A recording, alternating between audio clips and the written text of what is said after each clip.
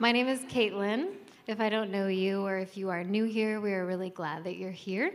As a local expression of the family of God, we seek to embody the gospel in all areas of life, in the Arcadia area specifically. We are one church with 10 congregations, and we are gospel-centered in what we do here, but we focus on being outward-focused in that ministry, and we believe that all of life is all for Jesus, not just what we do here together on Sundays, even though we really love that. I've got a couple of announcements for you. First, there is a Fallapalooza. I like that word. Thank you, Frank. It's going to be on Saturday. It's going to be outside. There will be trunk or treat. There will be a chili cook-off. Is there anyone in this service that's making chili? Please raise your hand. Yes. There's at least 3 hands. I'm going to be here for the chili, and then I'm going to leave. So there will be chili, there will be carnival rides, there will be games, there will be trunk or treat. So we really hope you come. It's from 5:30 to 8, and I want to make sure you RSVP so we have enough chili, because I'm going to eat all of the chili. Secondly, we have a membership class, and that's going to be November 3rd and November 10th from 6:30 to 7:45 here. There will be food, so we also want you to RSVP to that, so there will be enough. And lastly, there is a women's social. So if you like to socialize, if you don't like to socialize, but you want to get better at socializing, that's going to be at the Klusman House. So if you RSVP online, you will get the address that way. It's from 7 to 9 p.m. Hey, Jennifer. What's up, girl? I hope you're going to be there. Jennifer's great. I really hope she's there. If she's there, then everybody should go. So those are all of the announcements that I have for you. If you would please stand for the reading of God's word. Thank you.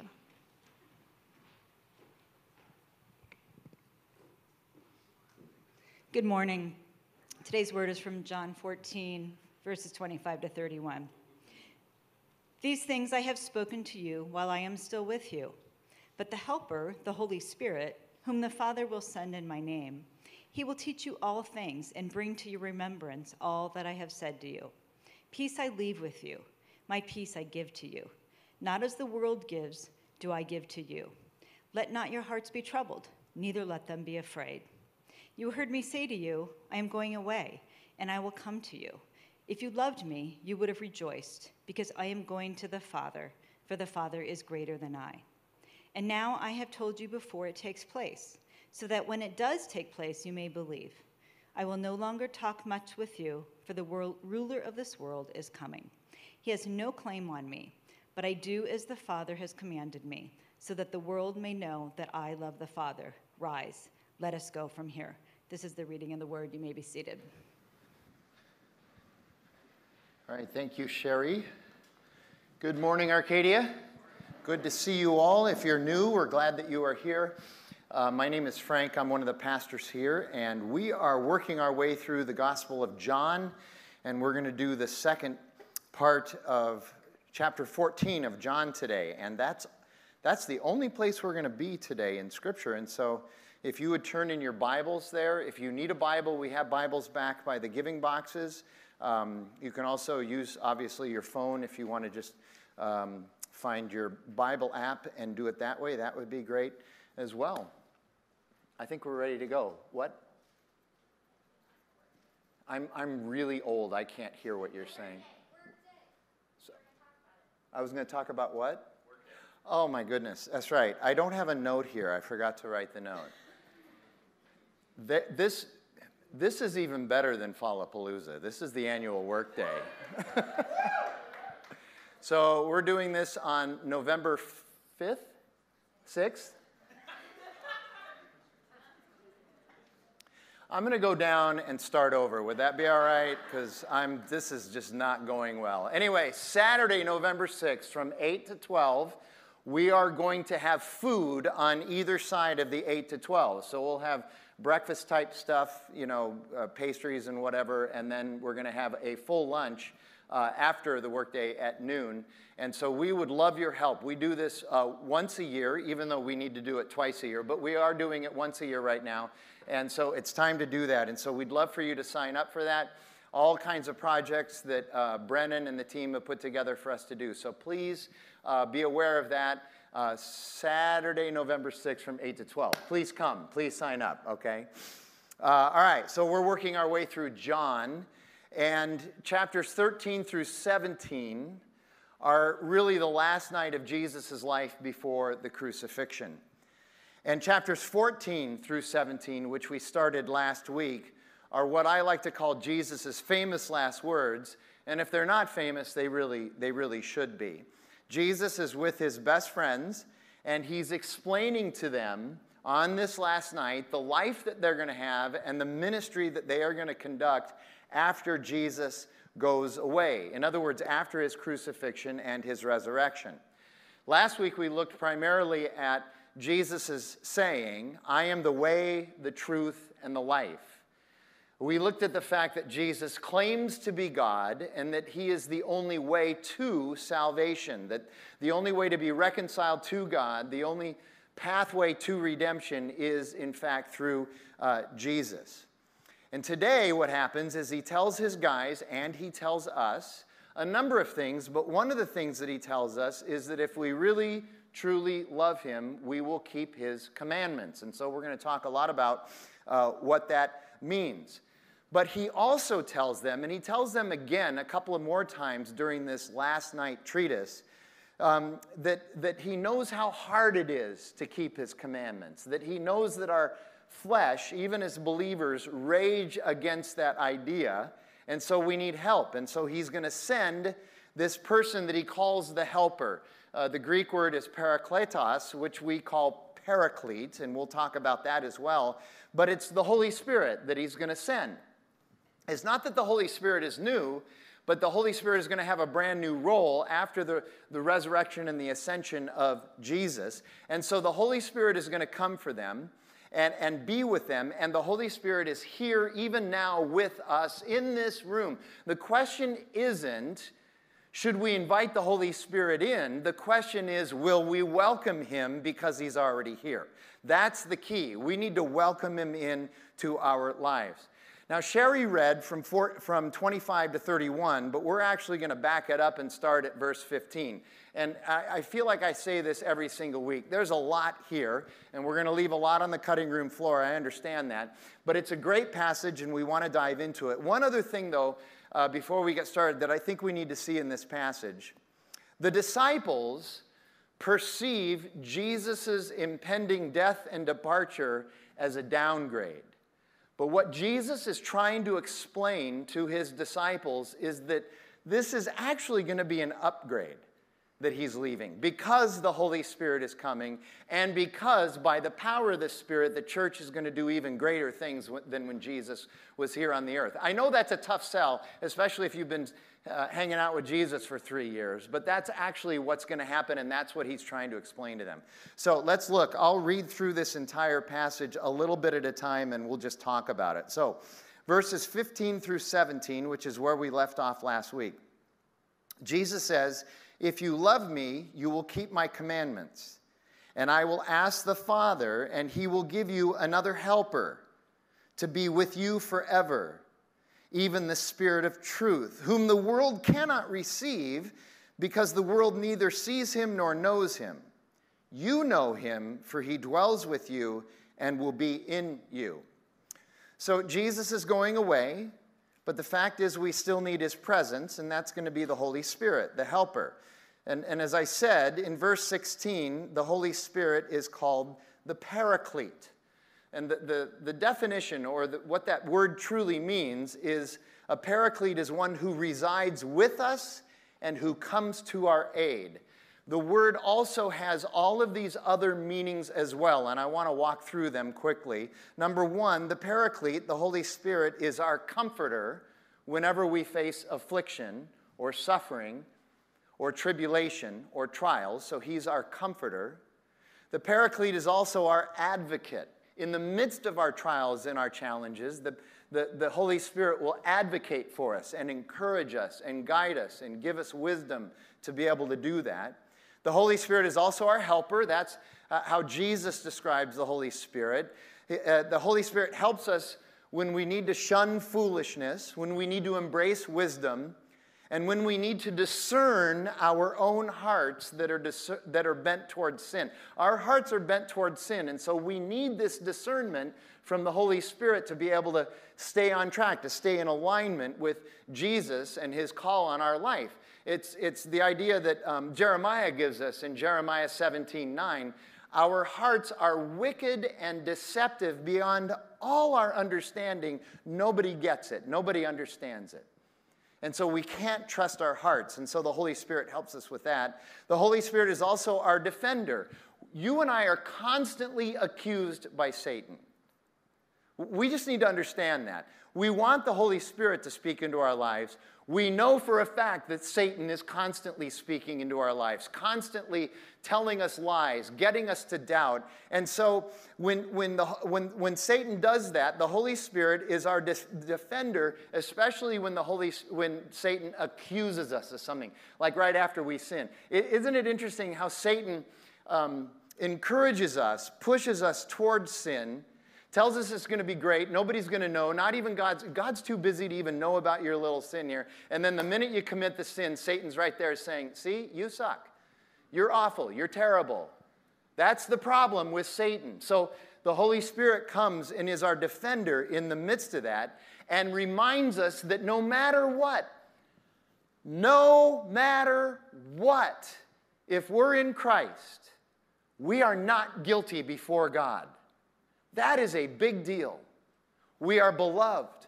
We are sons and daughters of God if we are in Christ. And the Holy Spirit reminds us of that. And he's also our power in order to obey the commands of Christ, which we need. And finally, the Holy Spirit is, in fact, the Spirit of truth. You and I hear truth claims all the time. We hear Satan's truth claims, we hear the world's and the culture's truth claims, and then we hear God's truth claims. And the question is, which truth claims are we listening to? Which ones are we going to act upon? And the Holy Spirit helps us with that. And then in verse 17, Jesus says, the world cannot receive the Holy Spirit and does not know the Holy Spirit. And we're going to find out that Jesus is not only describing the Holy Spirit that way, but later on, Jesus says that about himself in chapter 15. He says the same thing about himself. The world doesn't know me. The world can't receive me. You see, what Jesus is and what Jesus teaches and what the Holy Spirit convicts and helps with are all things that a fallen world corrupted by sin simply cannot receive or understand. The world and its foolishness are contrary to God's wisdom. And so we need the Holy Spirit to show us, to guide us, to convict us, to constrain us, and to compel us. That's all in 1 Corinthians. That's all in Paul's first letter to the church in Corinth in the first few chapters. You should read that about the wisdom of God is foolishness to human beings, and the wisdom of human beings is actually foolishness to God. There is a tremendous contrast there. And the last thing here, and I mentioned this already, but I'll say it again. We might read this and think that the Holy Spirit is somehow new, and he's not new. This is not new. Remember, the Spirit of God was the active agent in the creation of the universe. See Genesis chapter 1, verse 2. It's just that the Holy Spirit is going to have a new role now in this new covenant once Jesus leaves. Look at the next three verses, 18 through 20. Jesus says, I will not leave you as orphans. I will come to you. Yet a little while, and the world will see me no more, but you will see me. Because I live, you also will live. In that day you will know that I am in my Father, and you in me, and I in you. He says, I'm not going to leave you as orphans. Literally what he's saying is, I'm not going to leave you desolate, and I'm not going to leave you alone. That's his promise. And in verses 18 and 19, he says, I'm going to come to you, and the world will see me no more, but you will see me. Now, what's the meaning of that statement by Jesus? There are two possibilities, and it probably means both of them. I would say it means both of them. Number one, this is a message to the disciples who are with him in that moment that they're going to see him during his post-resurrection and pre-ascension appearances, and they do see him. So in the temporal, he's saying, you're going to see me again after I rise and before I ascend. But also, more generally, his disciples and us we'll see Jesus in and by the Holy Spirit dwelling in us. It is essential for us to know Jesus that the Holy Spirit comes and turns our heart, that there is this supernatural intervention by the Holy Spirit in our lives so that we can see the truth of Jesus. And so it is a fact that we are going to see Jesus again by the power of the Holy Spirit dwelling in us.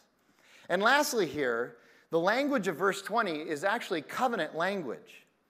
If you know Jesus, if I know Jesus, and we embrace him as our Lord, you and I are inextricably connected to the Father, to the Son, and to the Spirit, and that cannot be taken away from us. We didn't do anything to gain our salvation. That was all Jesus on the cross and through the resurrection. And if we did nothing to gain our salvation, how can we do something to lose it? Those should be words of encouragement and confidence to all of us who are in Christ that we cannot lose our standing before God. Look at the next 4 verses, 21 through 24. Whoever has my commandments and keeps them, he it is who loves me. And he who loves me will be loved by my Father, and I will love him and manifest myself to him. Judas, not Judas Iscariot, he's gone, said to him, Lord, how is it that you will manifest yourself to us and not to the world? And Jesus answered him, if anyone loves me, he will keep my word, and my Father will love him, and we will come to him and make our home with him. Whoever does not love me does not keep my words, and the word that you hear is not mine, but the Father's who sent me. So verses 21 through 24 actually pick back up the opening verse of this passage, which is verse 15, where Jesus says, if you love me, you will keep my commandments.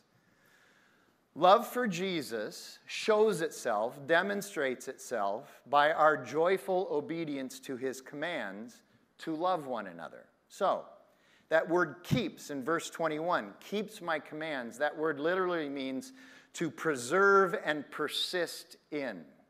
To preserve and persist in. And I know that word persist is important because we fail so often. So we have to keep getting back up and persisting in this endeavor. But the challenge really is our flesh. The challenge is our deceitful hearts. And again, I have always found the second half of Romans 7 to be so encouraging that it's even the Apostle Paul who struggles with this.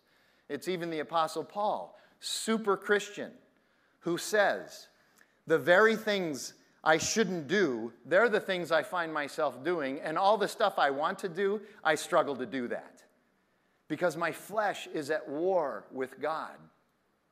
But at the end, he says, who will save me from this body of death? Thanks be to God through our Son, Jesus Christ. He knows from where our salvation and our power comes. And that's why we need the Holy Spirit. The Holy Spirit is the one who's going to walk us through all of those confrontations. So walk in the Spirit. Listen to the Spirit. Engage the Spirit. But very importantly, test the Spirit. Test the Spirit.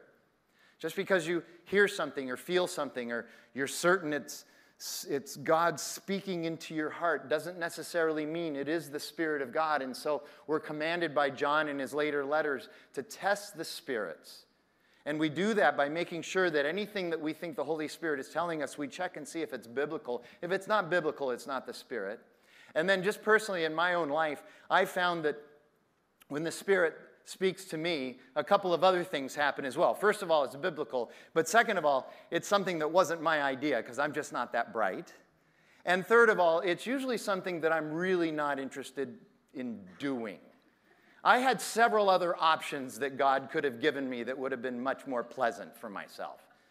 But the Spirit comes along and says, you're going to do this. And then the Spirit reminds me, and it's really not you doing it because you don't have the power to do it. That's the whole point. That's why I'm here. And that's the joy we have in the Spirit. Look again at verse 22, though.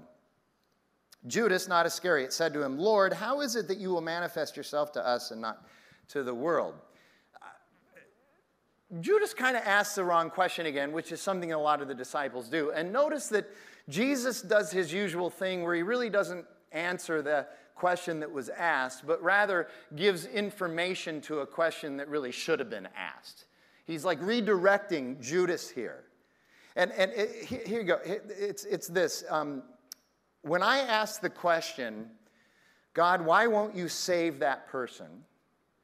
In a sense, that's the wrong question. Because what I'm doing is I'm indicting God on his discernment on how he's going to move in somebody's life. It's an indictment. It's an accusation against God when I say, why won't you save that person?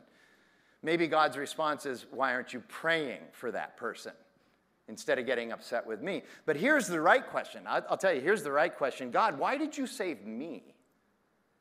See, that indicates an understanding of grace and mercy and unconditional love, that he would save me. That's a more correct question. But how about this question? Now, some of you may be going, well, what are the commands? Jesus, what are the commands? That is a good question, I think. And many of us already have an answer. Matthew 22, love the Lord with all your heart, mind, soul, and strength, and love your neighbor as yourself. And yes, that would be a part of what Jesus wants to do when it comes to obeying his commands. And that is a great start. Connecting love with obedience is good and right. I will tell you that I listen to and submit to Jackie by, and I'm quoting Paul here, loving her as Christ loved the church, because I love her. That's Ephesians 5, okay? Jesus calls for nothing less. There is a connection between love and obedience, love and listening under. Augustine wrote this, 1,600 years ago. Love God and do whatever you please, for the soul trained in love to God will do nothing to offend the one who is beloved. But also remember that at the end of this love God and love your neighbor saying, Jesus adds something. He says, on these two commands, you will fulfill all the law. And when he says all the law, he's talking about the first 5 books of the Old Testament, the Torah, the Mosaic Law. You'll fulfill all 5 of those books if you love God and love your neighbor. And you will also fulfill the prophets. By saying the prophets, he's referring to all the other 34 books of the Old. You'll fulfill it all. You'll fulfill the entire Hebrew Scriptures by loving God and loving others. So, here are some other commands. You can find these in Leviticus 19, for instance. You can find them in the New Testament as well. Here are some of the other commands that Jesus says we should keep because we love him, and we should be enthusiastic about it. So, for instance, we should forgive others. We should love our enemies.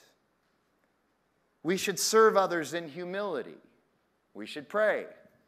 And we should worship. What else? There's more. There's this from Matthew chapter 25. For I was hungry, and you gave me something to eat. I was thirsty, and you gave me something to drink.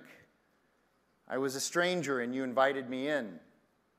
I needed clothes, and you clothed me. I was sick, and you looked after me. I was in prison, and you came to visit me. I tell you the truth, whatever you did for one of the least of these, you did for me. Now, some of you might be thinking, okay, wait a minute. This kind of sounds like a works-based salvation now. What about this grace thing that you're always talking about? No, this is not a works-based salvation. We're talking about obeying the commands after we've been saved, after Jesus has extended his grace, love, and mercy to us. It is a proper response to this great gift that we've been given. A life of genuine faith and love will be a life that listens and obeys. So this is a response to the grace that we've been given. A number of years ago, I had a very good friend. I met him through prison ministry. He has since passed away way too prematurely, but we used to like to, after he got out of prison, we used to like to go hiking together. And we had one Saturday driven up to Sedona, which, by the way, is now a nightmare, I understand. But we did it before Sedona got popular. So we drove up to Sedona, and there's a great hike up there called Wilson Mountain. Has anybody ever hiked Wilson? Okay, so wish I had a picture now. Anyway, there's a great hike called Wilson Mountain. Probably takes about 3 hours to get up, another 3 hours to get down, but it's absolutely beautiful. It's just absolutely spectacular. So we do the hike, come down. We're in my car, and we get back to the I-17, and we're heading down I-17, and the speed limit is 75, and I'm going 78. Now, everybody in this room knows that if you're 3 miles over the speed limit, you're not going to get pulled over, right? Wrong. So we go by this cop, and my buddy says, hey, there was a cop sitting right by the side of the road, and I said, I'm only going 78. And then I look at my rearview mirror. Here comes the cop. He pulls me over. So there's that big truck ramp right before you go down into Verde Valley, so that's where I pulled over. So I was kind of hoping a truck would smash us all to pieces. Anyway, so I pull over there, and check this out. The police officer, the first thing he did when he walked up to me was he said, you know, just because you're only going 3 miles over the speed limit doesn't mean I'm not going to pull you over. So he knows, okay. So anyway, he takes all my information. He goes back to the car. And I look over at my buddy after a while, and he looks back at me, and I said, I'm getting a ticket. It's been too long for a warning. You know how the police officer will kind of come back pretty quickly if it's just going to be a warning, you know? He was there way too long. So I'm like, I'm getting a ticket. And he goes, yeah, you're getting a ticket, you know? So anyway, the police officer comes back, and he says, all right, Mr. Switzer, I'm writing you a warning, but you need to understand that 75 means 75. And I said, thank you so much. I really appreciate it. So we get in the car and we drive off. The rest of the drive on the way home, my buddy keeps looking over at my speedometer.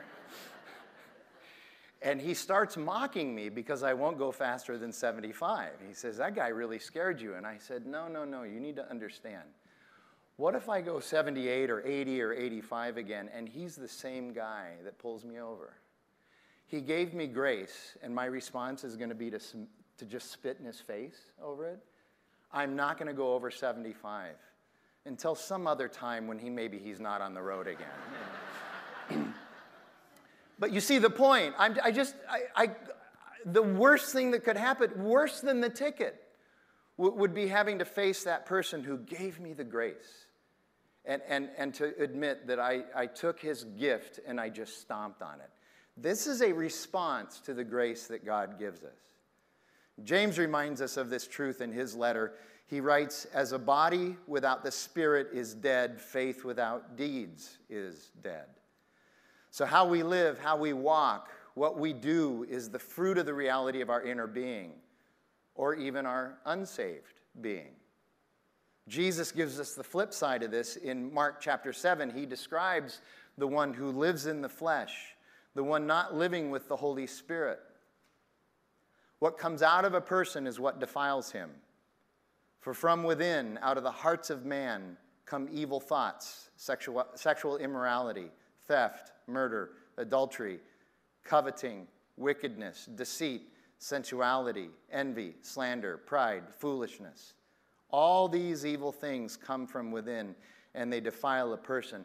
That's one of the most convicting passages in the Gospels for me, because I look at that and I just know that's my heart of flesh without the Holy Spirit.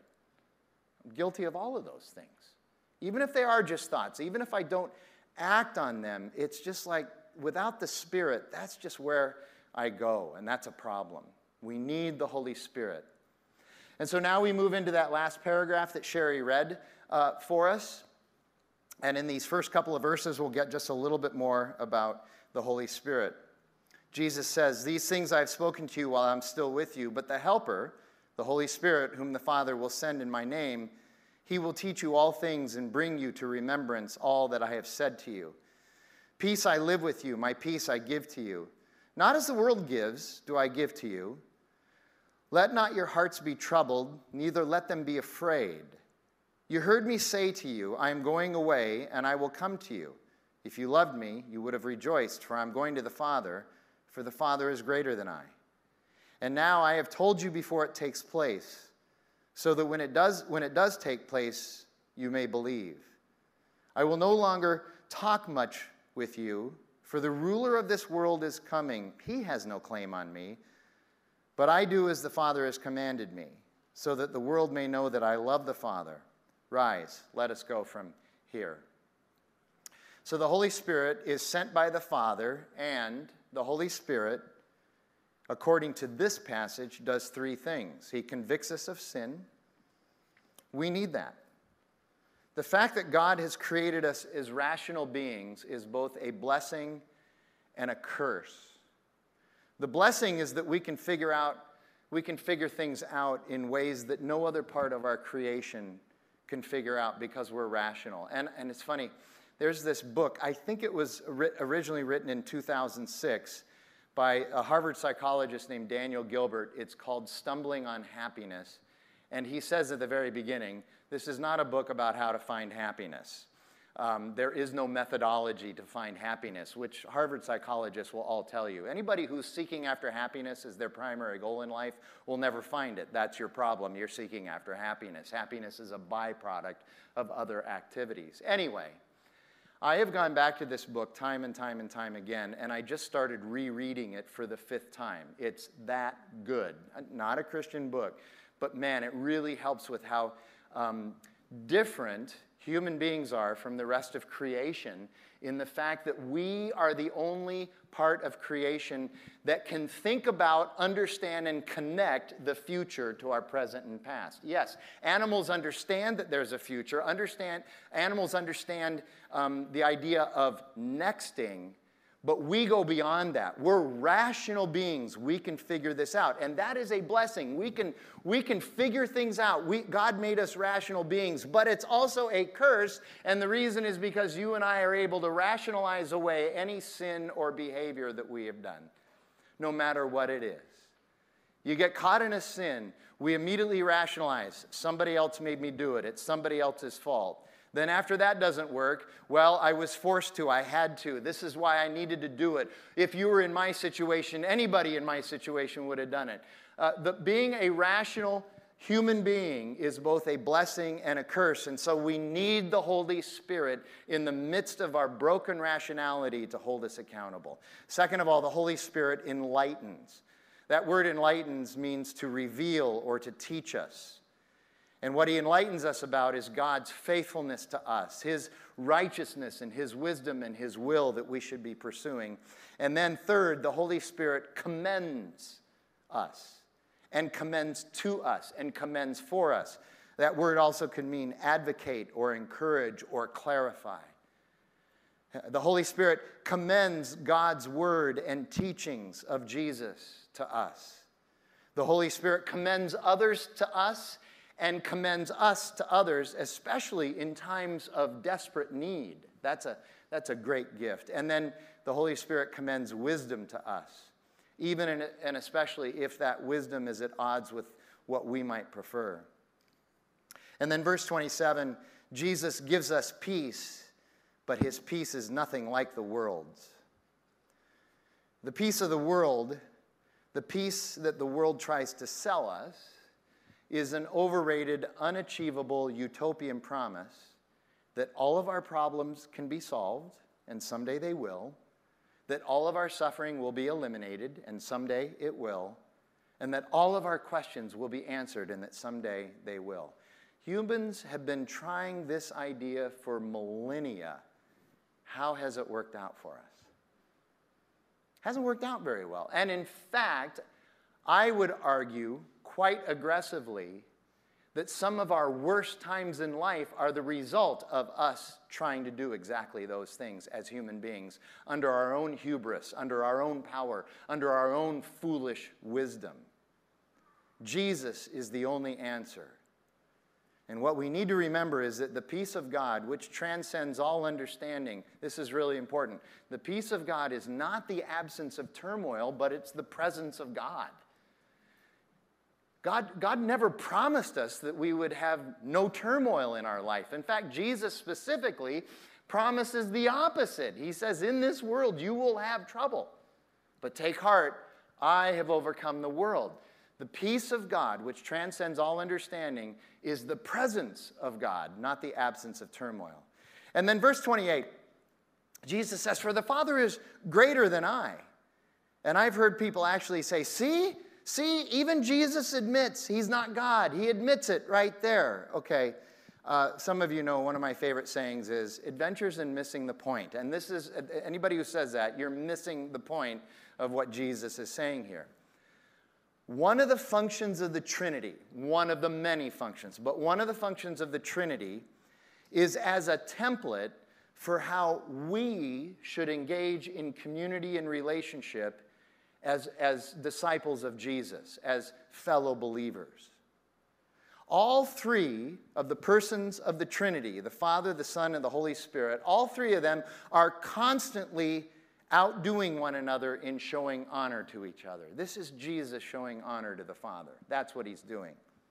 All three, Father, Son, and Holy Spirit, are humble and submitted when they're in the presence of each other and when they're talking about each other. They're constantly pushing each other forward. The Father is always talking about how great the Son is and how great the Spirit is. Jesus is always talking about how great the Father is and how he doesn't do anything without the Father and how great the Spirit is going to be. And the Spirit is always pushing us toward the Father and the Son. They're shy towards one another. They're yielded toward one another. They push and for and advocate for one another. And they are also known more by who they are with than who they are alone. Their identity is in each other and not in some construct. That's a picture of how we as Christ followers are to live in yielded community and relationship with one another. In verse 29, Jesus says, "And now I have told you before it takes place, so that when it does take place, you may believe." When what takes place? His resurrection, ascension, and the arrival of the Holy Spirit some weeks later. They're going to be like, "Oh, I get it now." And that's exactly what happened to them. And then verse 30, let me just reread that. "I will no longer talk much with you, for the ruler of this world is coming. He has no claim on me." Satan, who is the prince of this world, will wreak havoc on the world. But he has no power over Jesus. And really, by the power of the Holy Spirit, he doesn't need to have power over us either. He doesn't need to have power over us. No matter what, whenever we encounter the nudging or the invitation or the enticement of Satan's schemes, we need to draw on the Holy Spirit. Satan has power, but he has no power, leverage, or advantage over Jesus. So Jesus has actually won. The problem is the battle still rages on for us, and so we must also fight. But we fight in the Spirit, and we fight with the armor of God. That's Ephesians chapter 6, the last half of chapter 6. You can read that. Maybe you've been around some church or Christian circles and you've heard the phrase, "It's the already but not yet." That's what it is. Jesus has already won his victory over Satan's sin and the cross, but we have not yet gotten to that place of pure victory because we're still in this world battling. But we will also eventually get there, and that's what Jesus is telling his disciples as well. So, listen up, this is important. I'm going to mention something here that will likely, I just know based on experience, will likely raise some hackles and cackles from some of you. The scholar Andreas Kostenberger makes the point that there is no such thing as an autonomous person. There's no such thing as an autonomous person. Now, culture tells us all the time about our autonomy. Culture teaches us that. But Kostenberger says, you're not autonomous. Don't fall for that lie. There's no such thing. Those who choose not to believe in and follow Jesus are not, as they say, their own person. They are, in fact, serving Satan. They're not their own person. And part of Satan's scheme, as both Paul and Jesus teach, is that while you are serving him, Satan actually leads you to believe that you're doing something good, that you're a person of virtue, and that you're really only serving yourself. That's why you say, "I am my own person." He leads you to believe that you are autonomous. That's part of Satan's scheme. The greatest trick the devil ever played was to make people think he didn't exist. That's his greatest trick. The good news, the gospel, is that Jesus has put all of this away in his victory over in the resurrection. And the reason that's important is because if you truly believe that Satan can't snare you with his schemes, you are already defeated. You just don't know it. But if you're in Christ, you have victory over that. In Christ gives you a level of discernment that you've just never experienced before. So, Jesus once again calls us to faith, trust, and love. And if we truly love him, we're going to obey him. Jesus also reminds us that though Satan is still at work, he will never defeat Jesus or us because of his resurrected power over Satan, sin, and death, and because of the power of the indwelling Holy Spirit. And so Jesus also gives us the gift of the Holy Spirit, who is with us even now. I'll tell you, it's my prayer and hope today that we would leave this place today knowing and embracing the fact that we are in desperate need of the Holy Spirit, and that we should not be afraid of the Holy Spirit. I know sometimes people can get anxious, Christians could get anxious about the Holy Spirit, and I think mostly it's because he's a little bit more difficult to understand than Jesus. Jesus is a little bit more concrete, not so sure about the Spirit, but we do need him. He's God. He's essential. And as we wrap up, I want you to consider this. I want to come back to this word helper that Jesus uses. I think Jesus picked that word very specifically because it's an important Old Testament word. It's an important ancient Hebrew word. It's an Old Testament word that relates to God and his creation. The word in the Greek is what was used to translate the ancient Hebrew scriptures into Koine Greek. It's the word that translated the ancient Hebrew word helper. The word is ezer. And that word ezer is used throughout the Old Testament as a word that identifies God as his people's helper. And second of all, it's the word that God used to describe Eve. When Eve was created for Adam, she was his ezer kenegdo, his complementary helper, his complementary partner. So it goes all the way back to creation. So his disciples, when they heard this word helper, they knew that Jesus was using this full-bodied theological word that went all the way through the Old Testament scriptures, all the way back to creation, to help them understand how important the Holy Spirit is. And it's my prayer that we understand that as well. Let's pray together. Father God, we thank you for your word and its truth. I say that every week. I don't want it to become rote or routine, because we do thank you for your word and its truth. Your word has power. Your word has authority. Your word points us to the correct things. Your word gives us wisdom. Your word helps us to understand what foolishness is. And ultimately, and most importantly, your word points us to your Son, Jesus, who is our redemption, who is our grace, who is our mercy. God, help us to understand that. Help us as we go through these chapters in John, these very meaty chapters, these famous last words of Jesus.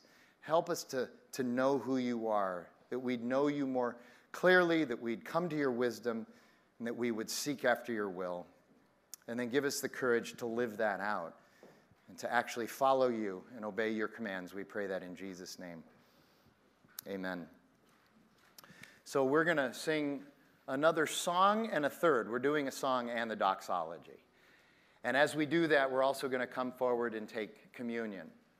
We have the communion sets up here. You come into the middle aisle and break off and pick up your communion, take it back to your chair, and when you're ready, you can take the elements, and then if you're led by the Spirit, if you're ready, you can then stand and join in with the singing, and certainly at the end when we do the doxology as well. But again, just as I prayed about my words, thank you for your word and its truth, I pray also that taking communion would not be routine or rote. We only do it once a week. And so it really shouldn't be routine or rote. We should be reminded of what Jesus teaches about this, that the elements are a picture of him on the cross giving us freedom from sin, redeeming us from our own devices, reconciling us to God, and giving us life. That the bread is his broken body, and that the wine or the juice is the covenant of his blood, the new covenant of his blood poured out for the forgiveness of our sins. So we both confess and celebrate when we walk into that aisle. We confess our need for Jesus. We celebrate the fact that He has given our lives, his life for ours, and now we give our lives to him. So let's do that now.